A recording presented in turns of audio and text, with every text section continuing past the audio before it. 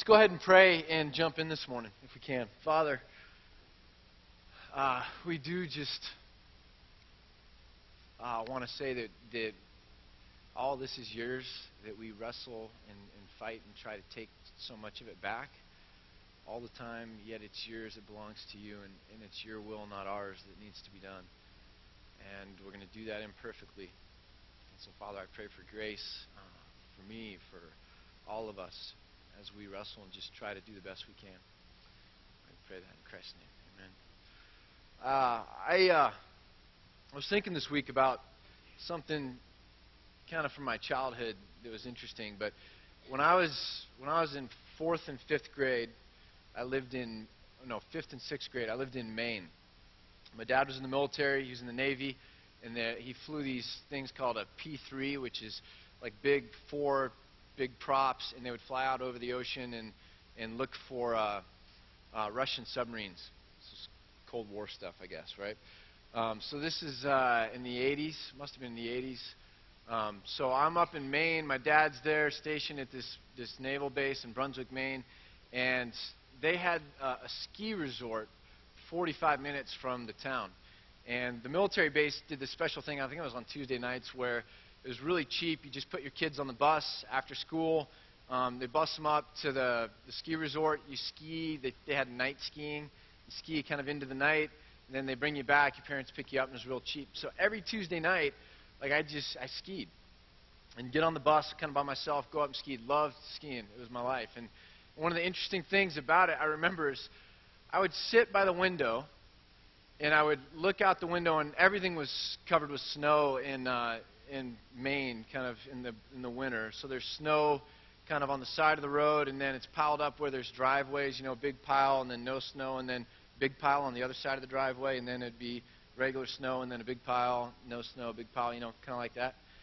And so I'm in the window, and I just would watch, how it would go like this, and I'd begin to daydream that I was kind of skiing that. Have you ever done that? And jump that and land here and ski and go around that and then jump over that driveway. And I would just imagine that, just an hour of pure, just imagining that. And I kind of got into the habit where I just loved kind of the idea of jumping things. And so in skiing, I would jump things, and you'd always be looking for jumps and things that you could just kind of launch off of. And whether it was imaginary, whether it was real, it was just all about jumping things, right?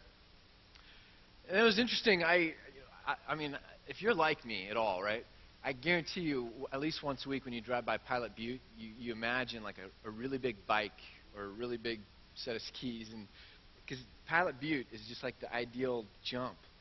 If you're really, really, really big, you know what I mean? It's so perfect, right? But so it's this kind of organic thing, just that you have a passion for something. It was really fascinating. Come to my senior year of high school, all of a sudden it was jumping off of things to prove something. So when we go skiing, it would be looking for big boulders and series of boulders, and it'd be jumping off of them trying to prove something. And then I went to Jackson Hole, Wyoming, and it was this huge kind of cliffish thing, and I about broke my back jumping off it because my friend had his camera. And I'm thinking, this is gonna play really well when I get back to school, right?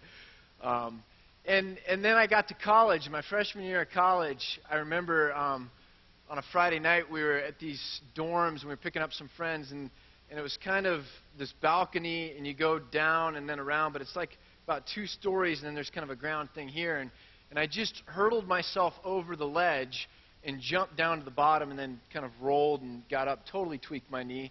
But it was all about, there was about 10 people, and it was a Friday night, and that's what I do. I jump things, right? I mean, this isn't that I'm cool at all, because literally I'm not cool. A month ago, I fell about this far to the ground and hurt my ribs. I'm so not cool, right? But the idea is, here's the thought, okay? We start things because we just love them. And then they move into a category where we have to quantify and prove them and battle them and measure them. So a girl who just loves doing gymnastics just because later on has to like compete and get scores and things like that, right? And somebody who goes into something because they just love like numbers and organization and all that, then all of a sudden they're like having to like make money with it to prove that they're good at the numbers or whatever, and it's like this tyrannical thing. And guys that play video games because they just like doing nothing. They then get to the point where they have to have these Halo tournaments and all this other stuff to prove to other people that they're really good at doing nothing, And then you begin to judge yourself by this and analyze it. And here's just the thought, this week. I'm thinking things start so just real, and then as they go, we have this innate tendency to have to package them. Does that make sense? We have to take and package it and make it mean something extra, and then our identity gets wrapped up in it. It was us that loved this thing, gave rise to this thing, and then over here, it's the other way around. It's this thing that now gives rise to value in us. It speaks into our identity. It's a really fascinating thing, this whole idea between the false self and the real self. And 20th century psychology gave us some good stuff, And Karen Horney and others who were disciples of Freud really talked about the false self and the real self, and we all know what this is. The false self is the self you wish you were. On your best day, that one golf shot on the way in, Sean Kent reminded me of a golf shot I had 3.5 years ago. And he started trying to tell me what hole it was on. I was like, yeah, dogleg left. Yeah, I still remember that. And he's like, whoa. We so have this idea of ourselves, of who we could be on our best day. And so we do one thing really well, that becomes the new standard. If someone asks you, what's your golf handicap, or how good are you at something, or whatever it is, you'll automatically go to that one day when you had your best day. You won't go to the average, right? You won't go to what you could do today. You'll go to your best day because we want to be more than we are. We really, really do. And we try to sell that false self on other people. We try to help to use language and to dress a certain way and to buy certain things so that people will think we're this thing that we feel like we really could be if we could just get a little bit of a routine going, or like leg it out, or just get some consistency in our life. I know I could get there, but in the meantime, I'm just going to make people think that this is who I am. But it's never who we really are.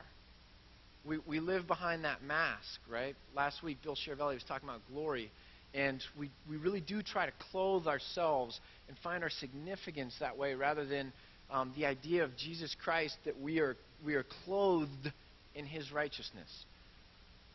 We even, in our Christian language, mess this all up. We talk about Jesus being in our heart, when the New Testament language is that we are in Christ. The idea is we're clothed with Christ's righteousness, and we go where He goes, and that's our significance and our glory. Rather, we use all this language about Christ being in my heart and Christ going with me as if I'm the outer shell, that I'm the one that's significant, and Christ is just kind of fueling that, helping me out a little bit because I know I fall short just a tiny bit. We even use our language that way. But so we've got this mask. I love what Shakespeare writes in Hamlet, and it's Act 3 and Scene 1, which is the kind of famous one, to be or not to be, and Hamlet's all kind of wigging out and despairing of life. And he has this conversation with Ophelia. And the funny thing is, he starts off by telling her, get thyself to a nunnery. Because he's saying, like, men are so bad, life is so bad, and why would you have kids and bring more people into this whole thing that's all messed up? So he says like 5 times, like, get thee to a nunnery. It's really funny stuff. But so here's what Hamlet says, though, and I think it's really, I love how he puts it. He says, God hath given you one face, and you make yourselves another. God hath given you one face, and you make yourselves another. When we launched Antioch 3 years ago, I remember laboring over what would be the first sermon. Like, what do you talk about? It's this moment. It's kind of the first time. there's so many things you can talk about because you haven't talked about anything, and there's a lot of people that are new, and where do you start? And I remember going round and round, and I landed in a place I didn't expect to land, but I ended up talking about significance. And that was the title of the message, and it was just significance. And it was like, you know what? We find significance, or try to find significance, in so many different ways that build this false self, when the reality is that's the part that has to die so that we can replace it with this relationship with Christ where we are abiding in Him. And our will kind of dies. Our agenda kind of dies. I mean, like, we're so neurotic about always building this false self. And with the economy the way it is now, it's like a dam breaking. And I guarantee you feel just so panicked because what you've erected over all these years, what you've amassed and the reputation and the things, like, are all crumbling. And you're like, holy cow, how do I fix that? And you can't. You can't. It's a neurotic little game, and we're oppressed by this false self. And you know what? That's the self that has to die. And it's replaced by us abiding in Christ. And when we're with Christ, we follow Him. He doesn't just kind of follow us. It's His agenda. In our lives, it's His agenda. And so I talked about significance. Where does real significance come from? And then the very next series, starting the next week, was the series because I thought it was fun because it flew in the face of all the things I'd read that said you got to, like, make people feel a certain way in church growth kind of things. It's like the customer's always right and your church will grow really big. And I was like, that sucks. It shouldn't be like that. I think I'll preach a message that tells them, everyone that they suck and that they need to die. And we'll call it, and we'll baptize it with Christ's name, and we'll say, what was it? What Jesus says about following Jesus, and it was entitled "Come and Die." I was like, yeah, that'll be great. Come and die. And so, like, the first series was "Come and Die." It's this whole idea of that there's something in us that has to die. So this whole game's going on, and we start, and it's real, and then over time it becomes this packaged thing that gives us our identity. We're trying to find meaning and significance in it. And the message is, we can only find that in Christ. And so that was the first message. So this week, I was thinking about, what do you talk about at a 3-year anniversary? And I was joking with one of the elders. I was like, if this was like Jesus' ministry, like, now's when God would be telling me it's time for me to go die. Like, literally. Okay, 3 years, that's good. It's time for you to die. Jesus only had 3 years with His disciples. He taught what He could.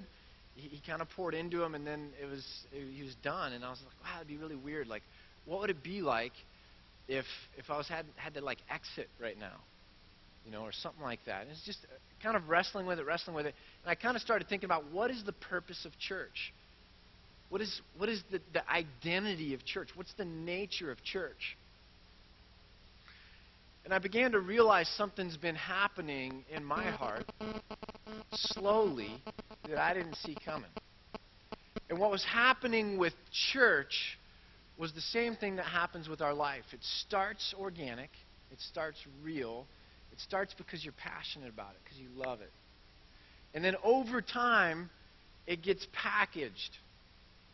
And it gets institutionalized. And it gets formalized. And then you have to prove, and you have to maintain, and you have to meet expectations, and you have to deliver. And all these things begin to happen so that your identity, or the identity of the church, remains fixed or constant. Does that make sense? It's really interesting. I was at an elder meeting a little bit ago, a week and a half ago, and I kind of shared a bunch of this stuff with them, like, really super passionately. Sounded like a 12-year-old. It's kind of cool that I got it out with them so that I'd sound like a little more mature talking to you guys, But, I mean, I was talking with another older guy in the church, and we were like, yeah, everyone's got different opinions on everything. Some people are super excited we're doing a college. Other people are like, yeah, I don't even want to hear about it. Some people are super excited we're doing this thing, World Relief Next. Other people are like, hey, that's not my thing. Some people are super excited, that we value the arts and that Justin's able to do cool things and stuff like that. And then other people are like, yeah, I don't value that. And after a while, you're like, oh, there's all these opinions. Like, how do how do I just shoot the middle and please everybody? And so I was talking with this other older guy, and I was like, yeah, okay, boy, we're doing this elder newsletter. It's going to come out in like a couple weeks because we're going to start trying to just up communication. It'd be kind of cool. Like, so once a quarter, kind of an elder newsletter, just things written in it. And me and this other guy, we were like, okay, how do we talk just about Antioch and not say anything about the college or not say anything about World Relief Next? Because, like, it would be better if we just talked about Antioch because that way everybody would be happy. Right? I mean, it sounded so right. I just was depressed for like 2 weeks. I'm like, how do I do that? Like, what do I say? Where's the vision? I mean, just Antioch. I can't talk about any of this other stuff because, someone might not like that. But how do I get it just the thing that's common to all of us or something like that? And I just went round and round and round, literally like went insane with it. And then this past week I was watching, or last week when Kip asked me for pictures from the beginning of Antioch, there's this little video clip that someone had shot in the Mitchell's house when there was like 20 of us. It was like our first meeting ever. And I was talking about the difference between, in this video clip, the difference between a movement and an institution. And the idea about a movement, it's not built on structure or foundations that way. It's built on people stuff. It's built on momentum. It's built on passion, and it's built on shared values and the shared vision. It's totally different than an institution. If you try to compare like a civil rights movement with Walmart, you know what I mean? Like they're just different animals. And I'm talking about this with that group of 25 people. I'm saying, like, what we're doing here, God didn't call the church to be an institution. I mean, you can't even talk about church as if it's over there because church only exists when we're gathered together. The word church in the Bible just means gathering. Like a bunch of people show up like we're here this morning and are gathered. Church means church. We are gathered together. So to talk about church as if it's a Walmart like is nonsensical from like the point of view of the Bible. Like it's just not an institution like that. It's a community. It's loose. It's people gathered together with God at the center. And so I'm talking about, hey, we're not trying to start an institution. So we're not going to have membership like a Costco card. And we're not going to this and that. And it's going to be a movement. And I was watching this video, and it just, all of a sudden I was like, whoa. Like, what's happened? I was like, we started here, and it was a movement. And we were like, and the people that were there, you remember this, were like, you know what, we're going to value the arts because nobody does. No church like that we'd seen valued the arts. It's like you show up at the door and you have to check your gifts at the door. You can't bring that into the community of faith. And we're like, but God gives artistic gifts to people. And like when you use the language of arts, you speak so much deeper and more meaningfully than when you use like engineering language. And if we're going to like connect with God at an emotional level, we need the arts. And so we were like, hey, we're going to do that because it matters, because we care about it. And then we were like, you know what, we care about education because frankly, once a week having a talk like this is like just drinking baby formula for a whole life.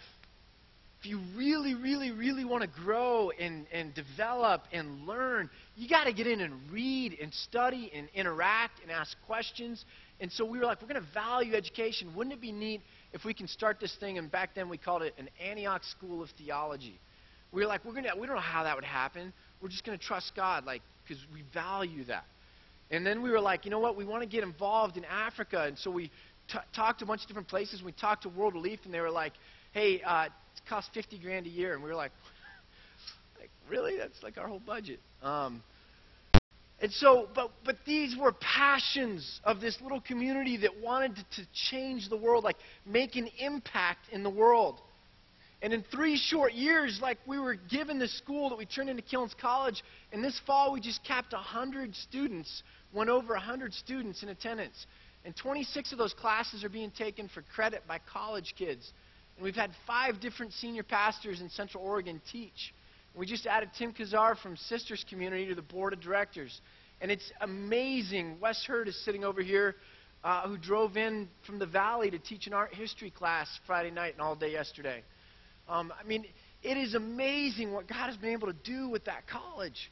And that college helped us get something else that we had always had a vision for, which was a coffee house in the community. And then with some weird happenings, World Relief Next happened, not because we were like, this has to happen, but like God just brought it out of nowhere. The Brosies moved here and da-da-da-da-da. And next weekend, 2 people are flying down to the Hollywood Film Festival because that video that was done for the Enough Project about conflict minerals in the Congo won. And so it's like they're flying down to the Hollywood Film Festival where it's going to be screened.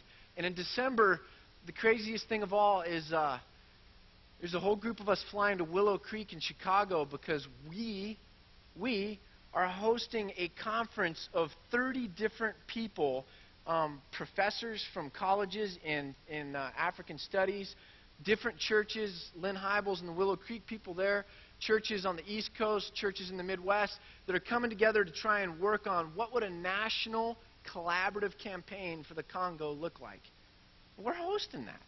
It's crazy. You don't know it, but they've been working for the last 3 months on a 2-disc project called the Congo Benefit Project.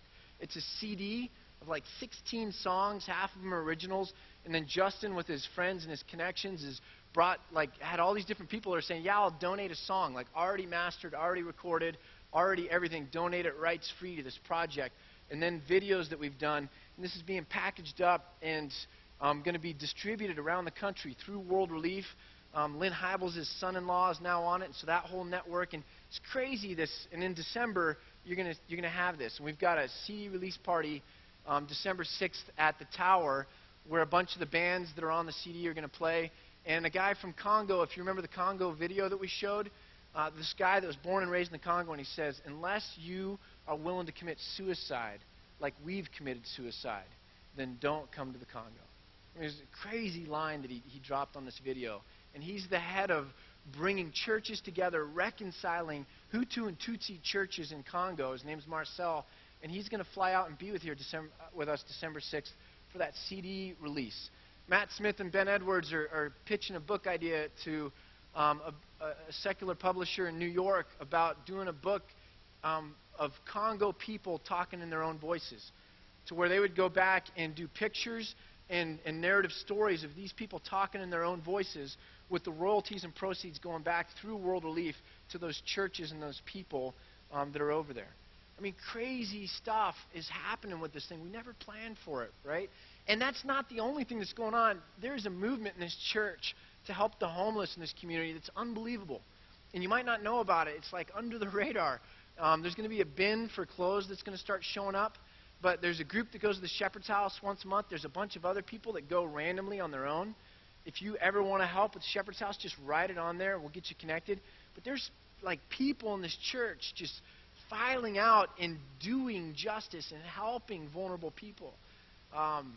Habitat for Humanity, some of the people in this church that are getting involved and helping with that. And so the list goes on and on. It's like, and I never imagined we'd have artistic talent the way we have, and that we'd be able to accomplish all the goals we had. So when I was talking to the elders a week and a half ago, I just went off and I said, you know, what I realized when I was watching this little video about a movement and an institution was that what I saw in my big dreams, our big dreams when we started the church, we'd done them all. Like, that's how short-sighted we were. Like, we've done all those. We wanted a church that wasn't legalistic, and we wanted this, and it's all happening. And I was like, that's amazing. Like, this church has borne this fruit because we were passionate. And now I'm trying to figure out, how do I talk about this church without any mention of the fruit? Because it might not be like, you like oranges, other people like apples. It might not be the fruit you like. So let me try and talk about the church, Antioch, without talking about any of the fruit. And I was like, that's absolutely absurd. And not only that, but we prayed this prayer over and over when we met before the church launched. And it was out of Ephesians. And in Ephesians it says, now to him who is able to do immeasurably more than all we ask or imagine.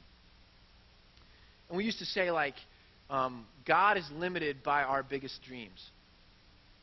Our dreams are not as big as what God could do or what God would have us dream. Like, we're limited. And I used to, in the back of my mind, and I'm not, don't judge, because I know you do this too. You say things, but in the back of your mind, you're thinking something a little bit slightly different. You know what I'm talking? I mean, I need you to nod before I'm going to tell you what I did because it's not fair. But like you'd say that, and in the back of my mind, I'd be like, yeah, I mean, it sounds good, but I dream pretty big dreams. You know, we really have some huge dreams here. You know, but I don't want to brag about the size of our dreams. So the real thing ought to be, you know, our dreams limit God because it says, you know, Paul says, He's able to do immeasurably more than all we ask or imagine. So I'm with the elders, and I'm just like, wow, I didn't see this coming, but all the plans I had, like, they're done. Like, I don't have any more plans. I'm out of ideas. Like, it happened. And it made me realize how small the thinking was and how amazing the passion and the energy of this church has been in doing these things. And I was like, what a ridiculous idea to begin to think institutionally and to try to get caught up in this idea of pleasing people, such that I would try to talk about what God has done without talking about what He's done. Just talking about maybe the programs or, you know, the bulletins or the structure or, I mean, just the neutrals. You know, hey, we have staff meetings on Monday. That's a cool thing. That's Antioch. You guys excited? It's not, I mean, it's the beauty of a tree is what it gives fruit to. That's why when Jesus came up on a fruit tree that hadn't borne fruit, He cursed it. Your purpose for living is to bear fruit. In this congregation, our purpose for gathering is to get God's agenda and then to go out and to actually be able to do it through His strength and His power and to see amazing things happen. And it doesn't all have to be the same things. And here's the amazing thing, and Brandon alluded to it. Like, what fruit are you going to bear that hasn't been born yet? What passion do you have that isn't a part of kind of what's happened already, but is a part of what could happen? If we just got fired up and we energized each other and gassed it and had the momentum to overcome the obstacles, to see something else amazing happen. You don't have to like any of that other stuff. You just have to go, sweet, I'm glad stuff happens here. I've got an idea. Or I'm willing to commit to something. Or I want to jump on board. Or how can you use me? And it's that idea and that thinking. And so I don't want to become institutionalized. If you have your Bible, you can turn to Romans chapter 12. And I've got it on the board here. I'm going to read an excerpt of a prayer Mike Mitchell wrote for our inaugural service later. But he used this scripture, and I was meditating on it. And I thought, you know what? I like it. I like what it says. It really has to do with what's going on when we gather together. And in chapter 12 of Romans, in verse 9, it says this: love must be sincere. The actual Greek word is unassuming.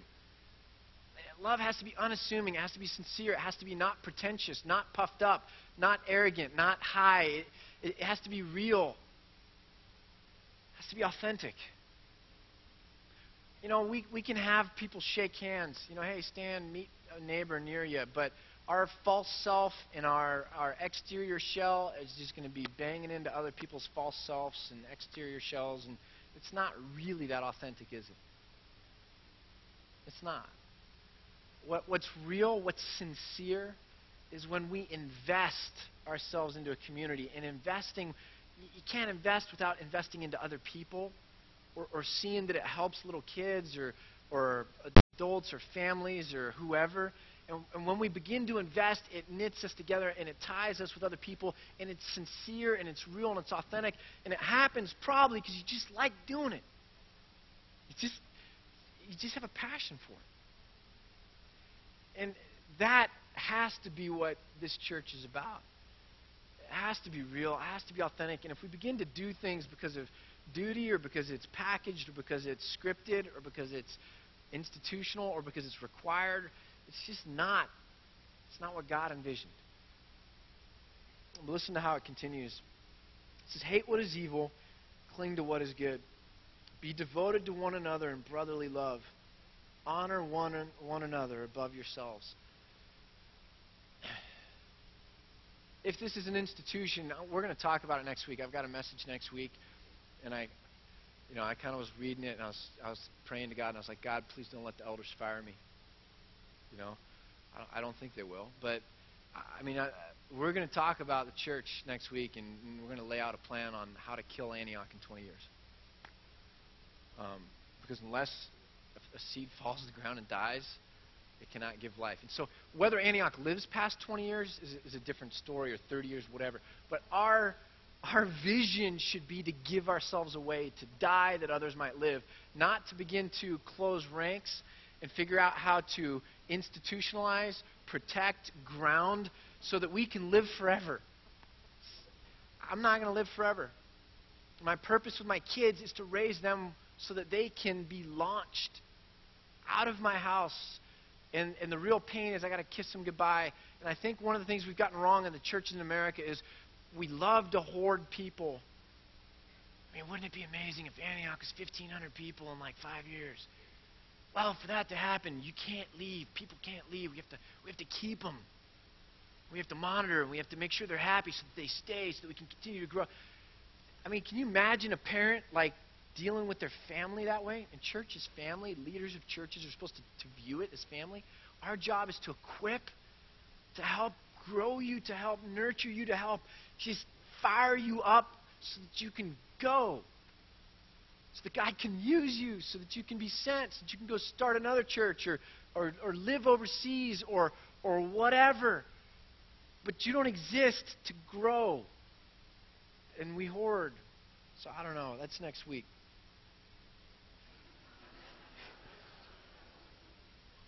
But here's verse 11. Now this is the crazy one, right? Never be lacking in zeal, but keep your spiritual fervor. Never be lacking in zeal, but keep your spiritual fervor. What does the word fervor mean? Anybody? Raise your hand. It's like one of those words from a bygone era, right? It's actually zeontes, which means burning. Zeontes in Greek means burning. Keep your spiritual burning. Antioch. Keep your spiritual burning, your passion, your fire, your drive, your desire to see God do something in our midst, in this town, through us. Keep that red hot. I mean, just keep fanning those flames. And if it begins to get cold, let's pull together. Let's talk to each other. Let's encourage one another. Let's tell some stories. Let's keep our spiritual burning. Let's not grow cold. It says in Galatians, do not grow weary in doing good, for at the proper time you'll reap a harvest if you do not give up. And then the very next line is, do good to all people, especially to the family of believers. Don't grow weary. Don't give up. Keep your spiritual burning. And then help each other out. Give to each other. We got to stay together. This gathering has no structure underneath it other than God is at the middle and we're gathered around Him. And that has to stay hot. It has to stay moving. It has to be about something. We have to be willing to sacrifice our agenda to make it about His agenda. That's all church is. And we can slide over to institution and make it about great programs or about your satisfaction, but then it's about your agenda. And it's no longer God's church. Listen to this verse. I don't have it on the screen, but you can listen to it. This is Jeremiah. Now, if I'm learning something here over the last couple of years. You can't open the Bible like 3 times. Plop, plop, plop. You know, like plop and drop. You just open your Bible and poof. By the way, it's one of my favorite ways to read the Bible. All throughout seminary, I was told, it's a horrible way to read the Bible. Never train people to read the Bible that way. I just disagree. I love it. I love just reading. God, show me something, right? You didn't hear it from me if you go to seminary. Listen to this. But you can't plop and drop your Bible more than 3 times without coming across justice. And we're going to have to start talking about that more often. We've talked about it a lot. We're going to talk about it more often. You know, if there's one thing that the economy has shown me and my family, I thought we were struggling before. And we're struggling worse now, but we're still making it. So what was wrong was my standard for understanding how much I have. And how much we have, God says, is a communal thing. It's my thing. It's how we love each other and give to each other and share with each other and build each other up. And I thought, wow, I'm doing all I can. And now I begin to realize, you know what? There's so much more that I could have been doing. It's exposed. It's bad and bent. But in some ways, it's also exposed how much we used to have without realizing. So Jeremiah is talking about justice, okay? God is prophesying, chapter 7. False religion is worthless. He talks about justice. He goes on and on and on. And then listen to what it says here in verse 9.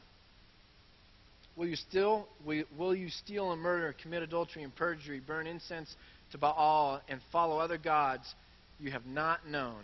And then listen to this, verse 10. And then come and stand before me in this house. You're going to go do what you want to do. You're going to go pursue your own agenda. You're going to just not give any thought to me. And then you're going to come to the temple and you're going to stand before me in this house. This house that bears my name. And you're going to say, we are safe? Safe to do all these detestable things? Has this house, which bears my name, become a den of robbers to you? But I've been watching, declares the Lord. Has this house, which bears my name, become a den of robbers to you? Now here's the fascinating thing to me with this verse. Jesus goes in, he makes this whip. If you ever want to read some weird stuff, Jesus, you've heard the story. He gets the whip, he goes in and he drives out the money changers from the temple courts. The crazy verse is that Jesus leaves, he weaves together a whip, and then he goes back in. It's like premeditated, okay? Any court would have condemned Jesus for premeditated whipping. But I always thought Jesus whipped those people because they were robbing. The money changers, and they're selling things and stuff like that. And I'm like, Jesus went in and he whipped them because they were stealing. They were robbing. But it quotes this. Jesus was quoting this verse. When I looked at this week, you know what's amazing is God's not saying because they're in the act of robbing. Here's what God's saying. You remember the old Westerns? They would go rob stuff and then they'd go hide out in the mountains?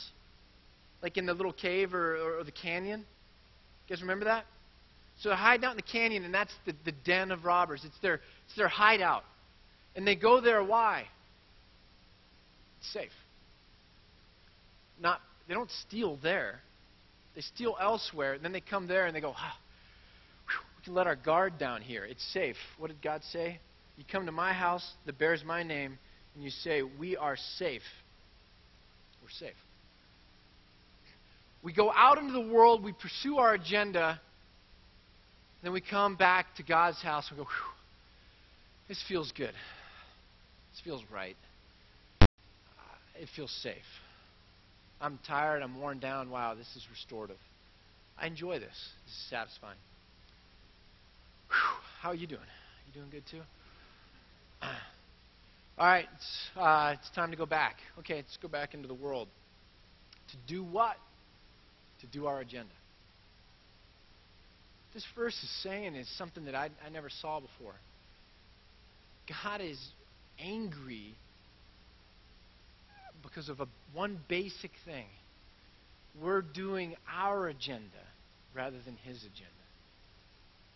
And when we're coming to His house, we're pretending like we're not really committed to our own agenda, but we really are.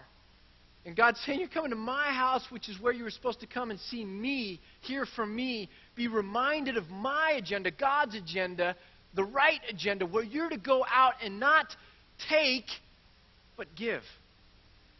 To not fight and kick and claw and strive, but to kneel and submit and to love and to serve and to sacrifice and to let me take care of you because you're doing my will. You're moving out into this world and doing my work and building my kingdom. And you're coming to my house, you're just perverting the whole thing. I found this thing, and I thought my wife had wrote it. Turns out it was Linda Van Borst. Linda? Oh, you're somewhere. I guess it was when you were on staff, like the first year of Antioch. It was in my Bible. But it was a staff meeting, I think, from the first year of Antioch, and we asked the question, why do we do what we do? Remember that? I think it's you. Linda was on staff the first year. It was in my Bible, and I just cleaned my Bible out this week. It's been a long time. Why do we do what we do? I think we asked this question as staff, like, hey, why do we do what we do? Is this just our agenda? Building our kingdom? Because it feels good? Reach the people that don't know Christ. Encourage the people that do know Christ. Get God's affirmation in heaven to further God's kingdom because we're called to do it. Because we have compassion to do it. Because people are needy. Because it changes lives. For community's sake. Out of obedience. Because there's free food. That must have been Kip. Because there's cool stuff in the middle of it. Like, I don't know, there's some good stuff in there. Because of the blessings. To be involved rather than being a bystander. Because we're told to do it. It's God's agenda. To make a difference. Because we wouldn't want it any other way. Because we can't not do it. Because we're actually gifted to do it. Because it's a way to honor God and to love God and show that we care. Because there's a purpose for this whole thing that we can fulfill. I don't want anything other than just this, which is fun. I was a church planter 3 years ago. Like 25 people planted this church. It was fun. It was so fun. Seeing this, seeing the things that are happening, so cool. Don't ever want this. It's going to be a temptation. It's hard. I don't like getting the critical emails. I don't like trying to mediate issues. I don't like all that stuff, and it grinds me down, and I'll try and make everyone happy. I know I'm going to be there again, but I don't want that. Let's keep our spiritual burning. Let's keep our spiritual burning. Here's Mike Mitchell's prayer for us from the very first service. I've got a picture of it, handwritten note. It's kind of cool. This is an excerpt. It says this: give Antioch special grace to fit us for special services. Keep us humble and conformed to thy will. Give us knowledge of your goodness. May our food be your precious word. Allow our minds to be flooded with your peace. And we resolve to live in forgiveness, in kindness, in goodness, in purity, in gentleness, so that we may be used to encourage each other to draw closer to Christ. And then it ends by praying the prayer of Paul in Ephesians. I pray that out of his glorious riches he may strengthen you. I pray that he would strengthen Antioch with the power through his Spirit in our inner being, so that Christ may dwell in our hearts through faith. And I pray that you, being rooted and established in love, may have power, together with all the saints, to grasp how wide and long and high and deep is the love of Christ, and to know this love that surpasses knowledge, that you may be filled to the measure of all the fullness of God.